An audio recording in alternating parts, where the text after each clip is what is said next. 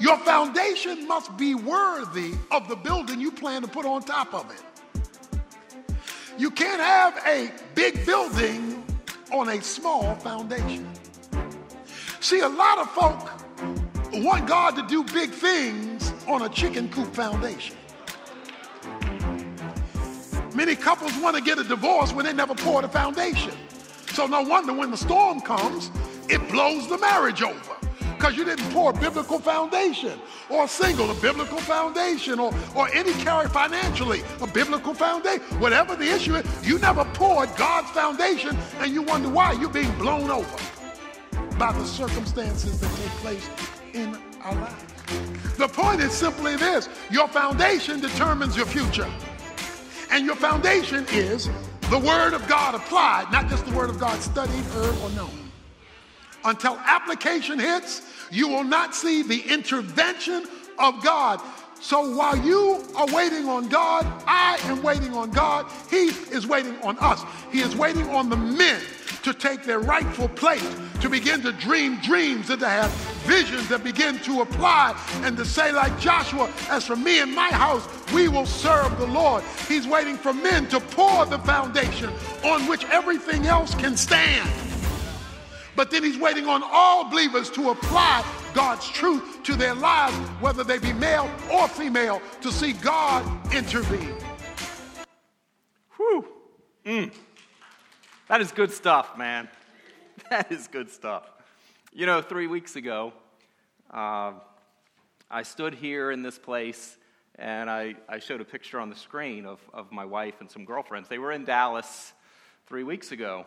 And they visited Oak Cliff Bible Fellowship and met Dr. Tony Evans. This was the message they heard that day. And if you remember, I jokingly said that when Blair got back from Dallas, I was going to ask her all about the message, and that I would be preaching Tony Evans' same message the following week.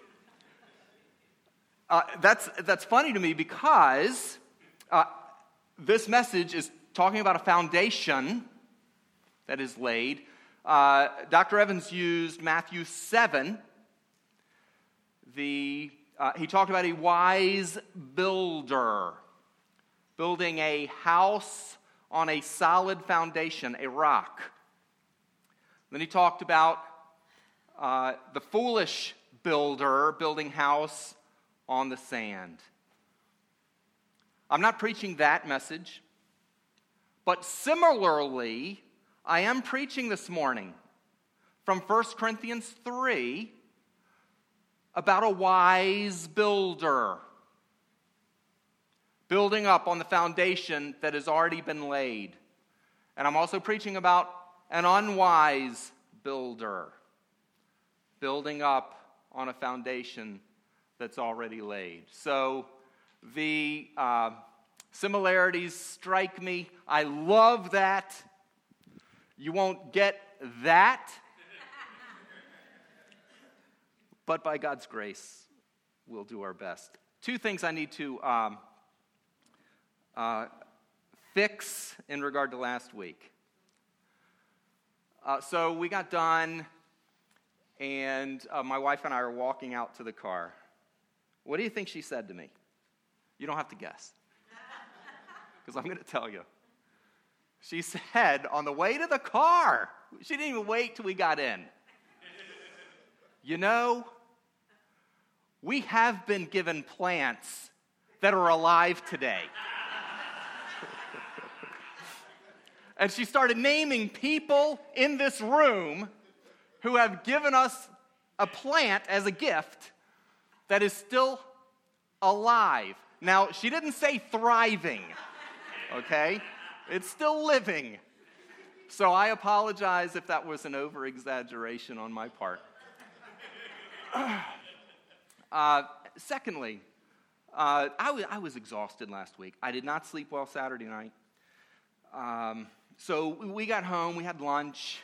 I did a couple chores, paid the bills, changed the sheets on the bed. And then I was done. My day was over, and I sat on the couch, and I started scrolling through the news on my iPad, and I came across an article in the New York Times that really troubled me. And it so struck me because of what we talked about last week.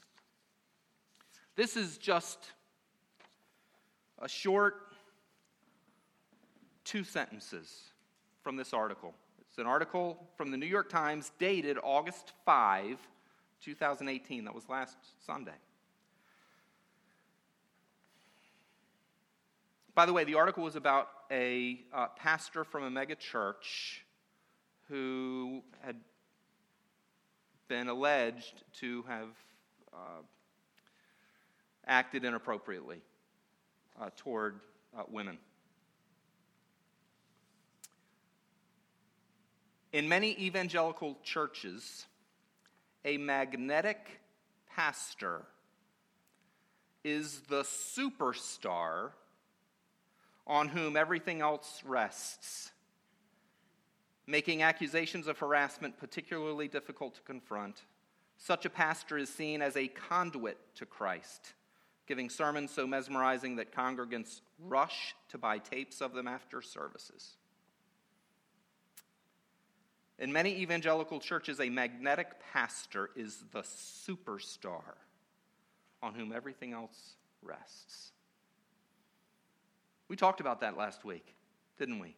We talked about the pastor-centered church and the dangers of that. God has not called us to be a pastor-centered church. This here is the thought process of the world. That's what the world believes about the church. Sadly, that's what some megachurches believe about the church as well. The title of this series is The Christ-Centered Church, because that is what we are called to be. Christ is our focal point. The pastor preaches Christ and points everyone to Christ.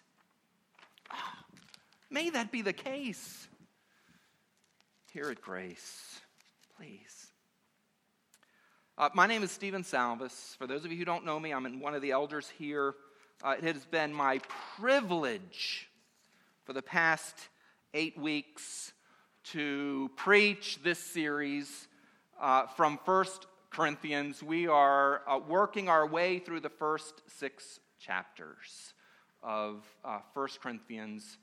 We find ourselves in 1 Corinthians chapter 3 this morning, starting at verse 10. 1 Corinthians 3 and verse 10. So if you would turn there, please. It's on page 953. If you're using the Bible under the seat in front of you, 953. Let's read, and then we'll pray. 1 Corinthians chapter 3, starting in verse 10. I'll be reading all the way through chapter 4 and verse 5. I'm confident we'll make it there today.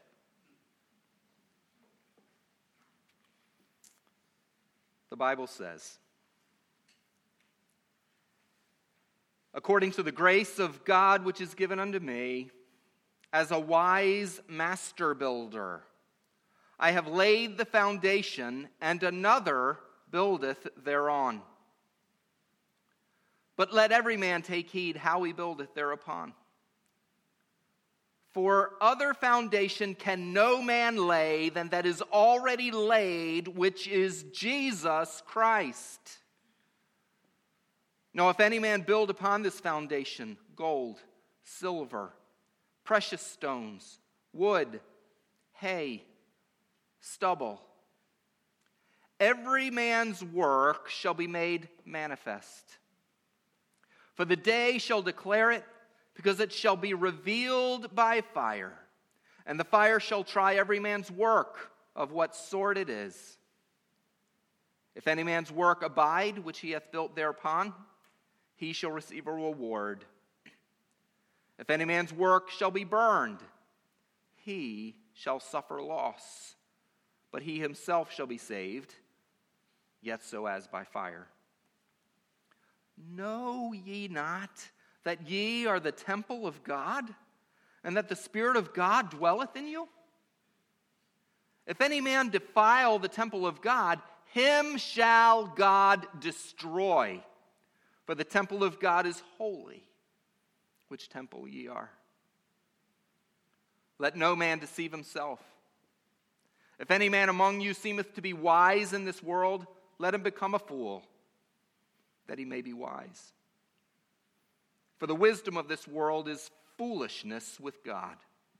For it is written, He taketh the wise in their own craftiness. And again, the Lord knoweth the thoughts of the wise, that they are vain. Therefore, let no man glory in men, for all things are yours, whether Paul or Apollos or Cephas or the world or life or death or things present or things to come, all are yours, and ye are Christ's, and Christ is God's. Chapter 4, verse 1. Let a man so account of us as of the ministers of Christ and stewards of the mysteries of God. Moreover, it is required in stewards that a man be found faithful. But with me, it is a very small thing that I should be judged of you, or of man's judgment. Yea, I judge not mine own self, for I know nothing by myself. Yet am I not hereby justified, but he that judgeth me is the Lord. Therefore, judge nothing before the time, until the Lord come, who both will bring to light the hidden things of darkness and will make manifest the counsels of the hearts. And then shall every man have praise of God. Let's pray together, please.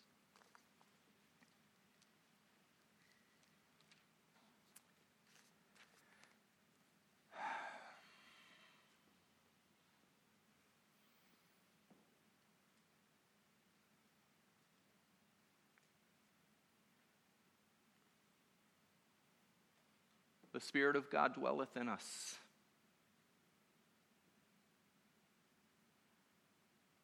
That's what your word says, Lord. That's what we just read. The Spirit of God dwelleth in us.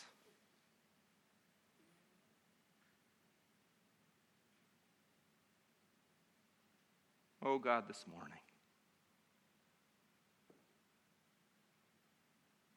fill every crevice within us. Move in our hearts, in our minds. Speak, Lord, clearly from this book. Help us, please, as we examine ourselves.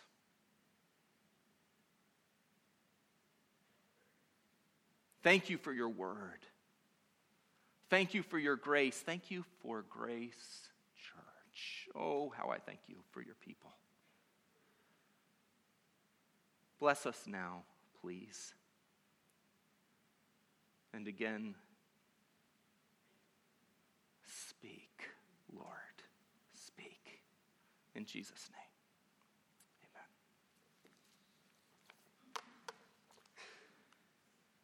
As we begin, I want you to look back at verse 8 for a moment. I know we didn't read verse 8, but I want you to look back at verse 8 because if I recall correctly, I said last week that we would discuss that ending phrase in verse 8. That ending phrase says, "And every man shall receive his own reward according to his own labor." We'll talk about reward in a little bit. But it's important that you understand that word labor. You need to understand that now at the beginning of the message so that you understand what we're talking about here, what Paul is referencing. He's not talking about salvation. He's talking about service. Labor is service. So verse 10 begins. As we talk about service, That's the focus. Verse 10 begins, according to the grace of God, which is given unto me. That grace of God is referring to Paul's spiritual gift. It's referring to his calling as a missionary and a church planter. He refers to himself as a wise master builder in verse 10. The NIV translates that as an expert builder. Paul says he's an expert builder. And he has laid a foundation. God laid a foundation in Jesus Christ. Paul did the work here on earth to lay that foundation. There's no other foundation for the church than Jesus Christ, verse 11. He is our foundation. In verse 10, Paul continues, and he says this, and another buildeth thereon. That phrase is present tense. It's talking about right now. In this moment, when Paul is writing these words, right now another is building on the foundation that I, Paul, have laid. It's a specific reference to the current pastor at the church in Corinth. There's someone else preaching at Corinth now. Another is building on the foundation that Paul laid and that Apollos continued to build upon. And so Paul ends verse 10 by giving a warning to that current pastor and to anyone who builds upon the foundation of Jesus Christ in ministry. And that warning is this, the end of verse 10, but let every man take heed how he buildeth thereupon. Let every man take heed.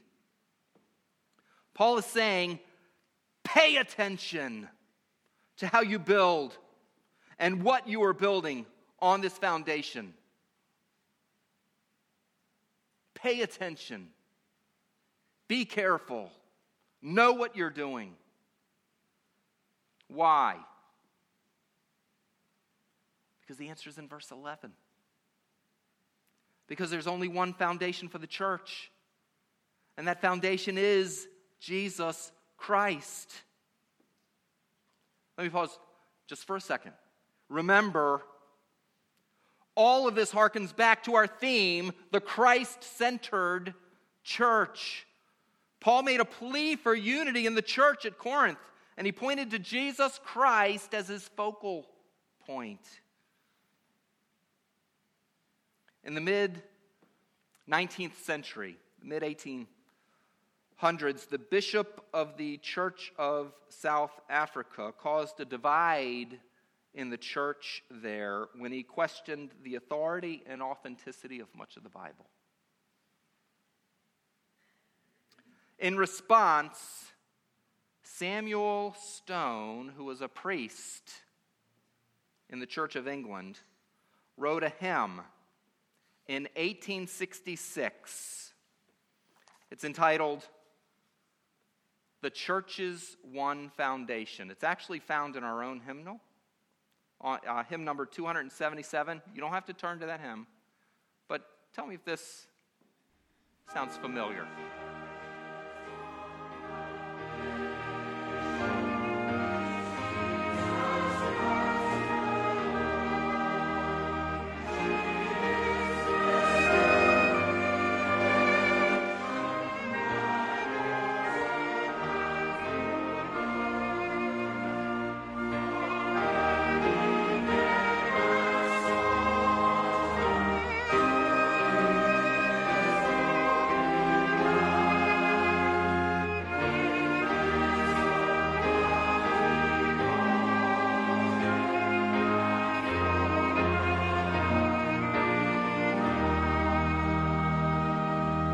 His own blood he bought her.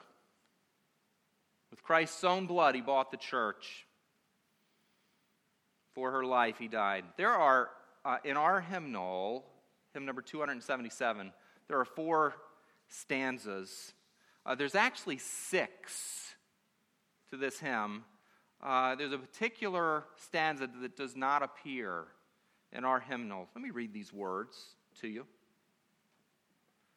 The church shall never perish, her dear Lord to defend, to guide, sustain, and cherish is with her to the end. Though there be those that hate her and false sons in her pale, against the foe or traitor, she ever shall prevail. Because the foundation of Jesus Christ cannot be destroyed. It will prevail. Amen, and praise the Lord. So the question is this. Based on the tools you've been given by God, those tools being your spiritual gifts, what materials are you using to build upon the foundation of Jesus Christ? That's the question here today. Are you using the best materials available? Or are you using cheap materials? The materials are listed in verse 12, and they continue the thought of service in the context. Look down at verse 12 for me. Now if any man build upon this foundation of Jesus Christ gold, silver, precious stones, wood, hay, stubble, every man's work shall be made manifest. Using this question here. What are you building on the foundation of Jesus Christ, Mr. Pastor Teacher? What are you building? What are you leaving behind? Paul identifies gold and silver and precious stones as service, as works that endure. The labor, the service of the pastor-teacher must endure to the end. We want our work to endure. Gold, silver, and precious stones, they last. This is opposed to wood and hay and straw. Things that are temporary and valueless. Things that cannot withstand a rainstorm or strong wind or flood or fire or tribulation. And I'll continue with that thought in just a moment. But look down, please. Remember, we're trying to go verse by verse here. We're at verse 13. Every man's work shall be made manifest, for the day shall declare it. Because it shall be revealed by fire, and the fire shall try every man's work of what sort it is. There is a day of judgment coming when the quality of your work will be judged by the Lord. Verse 13 is not talking about a question of salvation or individual deeds. It's still talking about service, and it's based on quality of service, not quantity.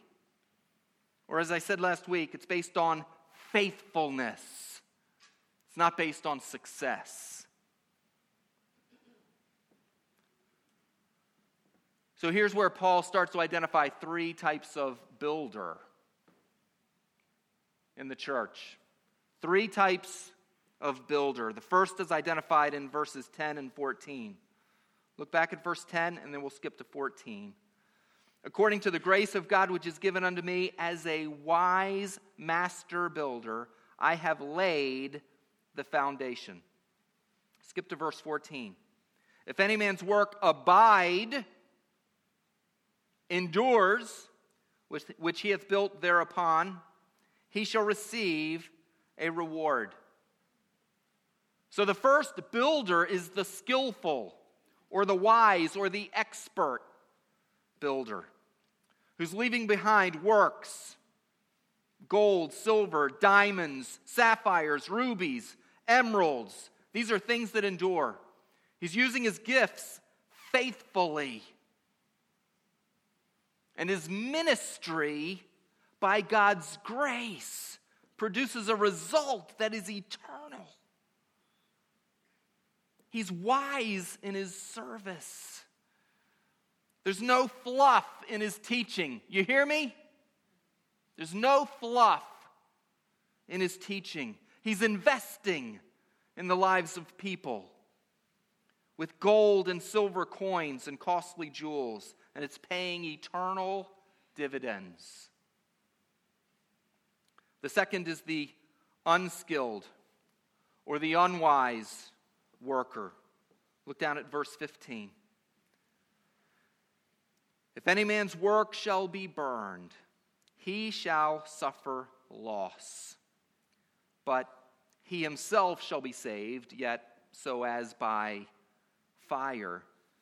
This is the worker who leaves behind wood, hay, and straw, works that will not endure. They're temporary. He himself is a Christian, but he's not faithful in the use of his gifts. And the results of his ministry are temporary, and they lack value. This unwise worker is investing in the lives of people with Chuck E. Cheese tokens.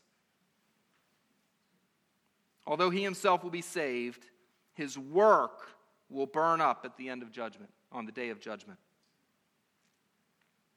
When a pastor uses his spiritual gift of preaching and teaching, he must be bringing his best. He must be investing in the lives of people with what is best. It's not about surviving a 45-minute sermon and getting it over with.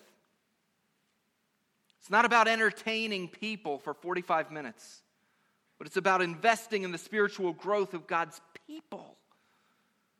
The role of the pastor is to be faithful with his gifts and building upon the foundation of Jesus Christ, teaching the word, handling the word effectively and correctly, and then allowing the Holy Spirit to do the work. The results are not on the pastor. The faithfulness of the pastor in using his gifts is what's expected. I asked this question just a second ago. What are you building on the foundation of Jesus Christ, Mr. Pastor Teacher? Let me ask you that same question, Mr. or Miss Sunday School Teacher. Or you, Mr. or Miss Worship Leader, or service host, or greeter, and the list could go on. You all have a stake in this. How are you using your gifts? What materials are you using to build Grace Church on the foundation of Jesus Christ? And are you bringing your best each week? By the way, there's a reward involved. Look back at verse 14 one more time. If any man's work abide which he hath built thereupon, he shall receive a reward. That reward is not identified, but it perhaps may be referenced in chapter 4. Turn to chapter 4, verse 5. Chapter 4 and verse 5 say this. Paul wrote, "Therefore judge nothing before the time until the Lord come, who both will bring to light the hidden things of darkness and will make manifest the counsels of the hearts. And then shall every man have praise of God. If all I receive for my faithful service is praise from the Lord, is that not enough? The satisfaction of hearing well done is enough. Or it could be more. 1 Thessalonians 2, 19 and 20. For what is our hope, our joy, our crown of rejoicing? Are not even ye in the presence of our Lord Jesus Christ at his coming? For ye are our glory and our joy. Paul says when he's finally in the presence of the Lord and sees those who are won to the Lord through his ministry, it'll be like a crown on his head, a crown of rejoicing. So, you, faithful worker at Grace Church, you will have a part in all of this. Along with Pastor Jeff and Pastor Bill and others who've gone before us, you will have a part in that crown. So be faithful in your service. Finally, there's a third type of builder, and I use that term builder in quotation marks here. Look at verse 17. Chapter 3, verse 17 says this: if any man defile or destroy the temple of God, him shall God destroy. For the temple of God is holy, which temple ye are. The third worker is the destroyer.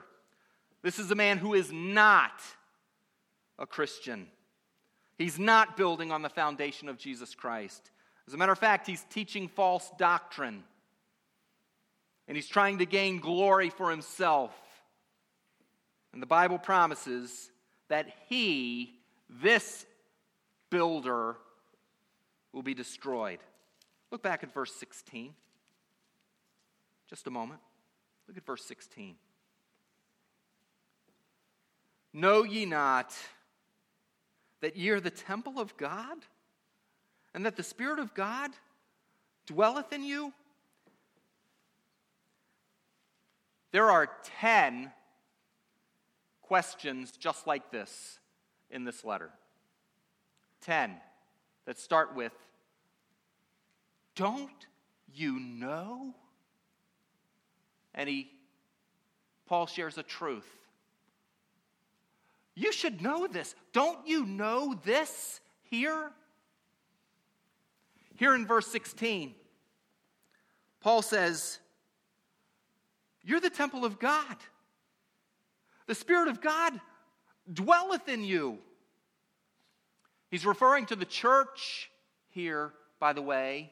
The church here. Later in chapter 6, he's referring to individual Christians. The individual Christian is the temple of the Holy Spirit. He says here in 3:16, the church is the temple of God. That's why so much care needs to be taken in the ministry. That's why we must remain faithful in the use of our gifts. Verses 18 through 20 are a warning to the pastor teacher. Look down at verse 18. I think I have time. Let no man deceive himself. If any man among you seemeth to be wise in this world, let him become a fool, that he may be wise. For the wisdom of this world is foolishness with God. For it is written, He taketh the wise in their own craftiness. And again, the Lord knoweth the thoughts of the wise, that they are vain. It's a warning to the pastor teacher, and as we have applied it here, it's also a warning to the Sunday school teacher, to the small group leader, to the children's ministry worker, to the worship leader, to everyone in the body of Christ. It's a warning not to be deceived, but instead to evaluate your ministry and evaluate your faithfulness. Am I being faithful in the work of the ministry? Am I investing with the best of what I've been given? The wisdom of this world in verse 19 reflects the mind of Satan and its foolishness in God's sight, Paul writes. And then he quotes from the Old Testament to support his statement. In verse 19, he quotes from the book of Job, chapter 5. In verse 13, He, that is God, taketh the wise in their own craftiness. And in verse 20, from Psalm 94:11, the Lord knoweth the thoughts of the wise, that they are vain. He's saying avoid the wisdom of the world because it leads to nothing. It leads to nothing. Verses 21 through 23 are a warning to the church. Look at verse 21. Therefore, let no man glory in men, for all things are yours. Whether Paul or Apollos or Cephas or the world or life or death or things present or things to come, all are yours, and you are Christ's, and Christ is God's. The practice of boasting in men reflects their self-centeredness. As a matter of fact, as we shared last week, Paul described himself as a servant. So when he says in verse 21, all things are yours, he's saying that you do not belong to me. You are not of me. You're not of Apollos or of Peter. Instead, we as servants are part of you. We belong to you. And all of you belong to Christ. Not just that one faction that argues that they're of Christ. Everyone belongs to Christ, Paul says. It's a little slap at that faction. The first 5 verses of chapter 4 continue this. Okay? The chapter ends at verse 23, but these first 5 verses in chapter 4 continue the context and the thought. So let's continue there. Let a man so account of us as of the ministers of Christ and stewards of the mysteries of God. Moreover, it is required in stewards that a man be found faithful. Paul says, all who minister for Jesus Christ are responsible to him. He emphasizes in verse 1 that he's a servant of Jesus Christ, and the word he uses for servant here stresses subordination. It's a different word than he used previously. I am subordinate to a master, Paul says, who is Jesus Christ. He also calls himself a steward of the mysteries of God. He's referring to those deep things of God that can only be known by illumination from the Holy Spirit, as we talked about back in chapter 2. As a steward, we must be found faithful. Those who minister, those who serve the Lord, must be found faithful as they use their spiritual gifts to proclaim the message of Jesus Christ. In verses 3 through 5, Paul hits back at the people who question his authority and judge his ministry. The message pretty much is this: do not judge me. We hear that a lot today. Don't judge me. Don't judge me. Can I tell you something? He's not talking about sin. We are called to identify and confront sin. If there's sin in the pastor teacher, identify it and confront it. And usher him out if necessary. If there's false teaching, you better believe we need to judge that. We need to be Bereans. We need to know this book ourselves and hold the pastor teacher accountable. Paul's talking about faithfulness in these verses. Look down at verse 3 for me, and we'll close. But with me it is a very small thing that I should be judged of you, or of man's judgment. Yea, I judge not mine own self.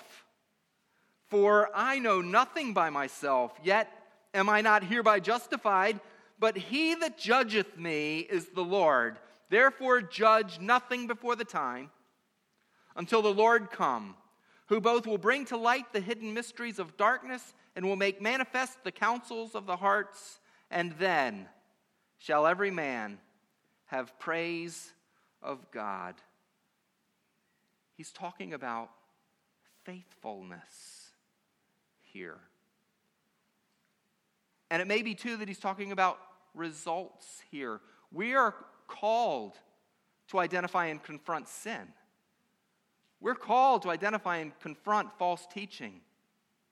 Paul says, don't judge my faithfulness. God gave me my spiritual gifts. He is the one who gifted me. So he will be the one who judges me in the use of those gifts. So it's not on you to question whether the pastor teacher is using his gifts to the best of his ability. Because maybe he is. You don't know the gifts. You didn't give them to him. So you can't judge them. Judge nothing, Paul wrote before the time. It's the results as well. Don't judge results. If I'm being faithful in the use of my gifts, if the pastor teacher is being faithful, don't judge the results. That's the Holy Spirit's work. The Holy Spirit will do that work. So don't judge on the basis of my use of the gifts. Here's the questions I want you to consider as we close. These are the questions I want you to chew on today. Am I being faithful in the work of the ministry? You say, I'm not a pastor. That's okay. That's okay. You're called to do the work of the ministry with the gifts you have, whatever those gifts are. And am I investing with the best of what God has entrusted to me? Am I investing with my best? It has been my deep privilege for 7 of the past 8 weeks to share from 1 Corinthians. For the next 7 weeks, I'll be taking a hiatus. Our sermon schedule is full. Please, for the next 7 weeks, pray for Tim Remo. Tim was right there. Pray for Tim. He's sharing next week. There he is. Tim, welcome. We're going to be praying for you next week and through the week. Pray for Dennis in 2 weeks. He'll be preaching. Matt Duransky is on the schedule. Tom Gill is on the schedule. Jared Nicastro is on the schedule. Dave Vittum. Pray for these men. I will be back in October. I look forward to that. We will pick up where we left off in chapter 4, verse 6. We'll see how long it takes to finish. Let us pray, and we'll close. Courtney, would you start coming? Lord, we love you. And we thank you for loving us. And we thank you for your word. Oh, God, please. May we examine ourselves. Am I bringing my best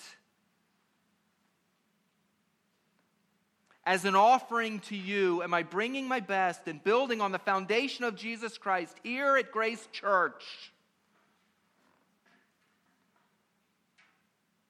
Am I building upon it things that will last, things that will be eternal? Grow us, Lord. Grow us in faith and in grace. May we reach our community for Jesus Christ. For it's in his name we pray. Amen. Thank you.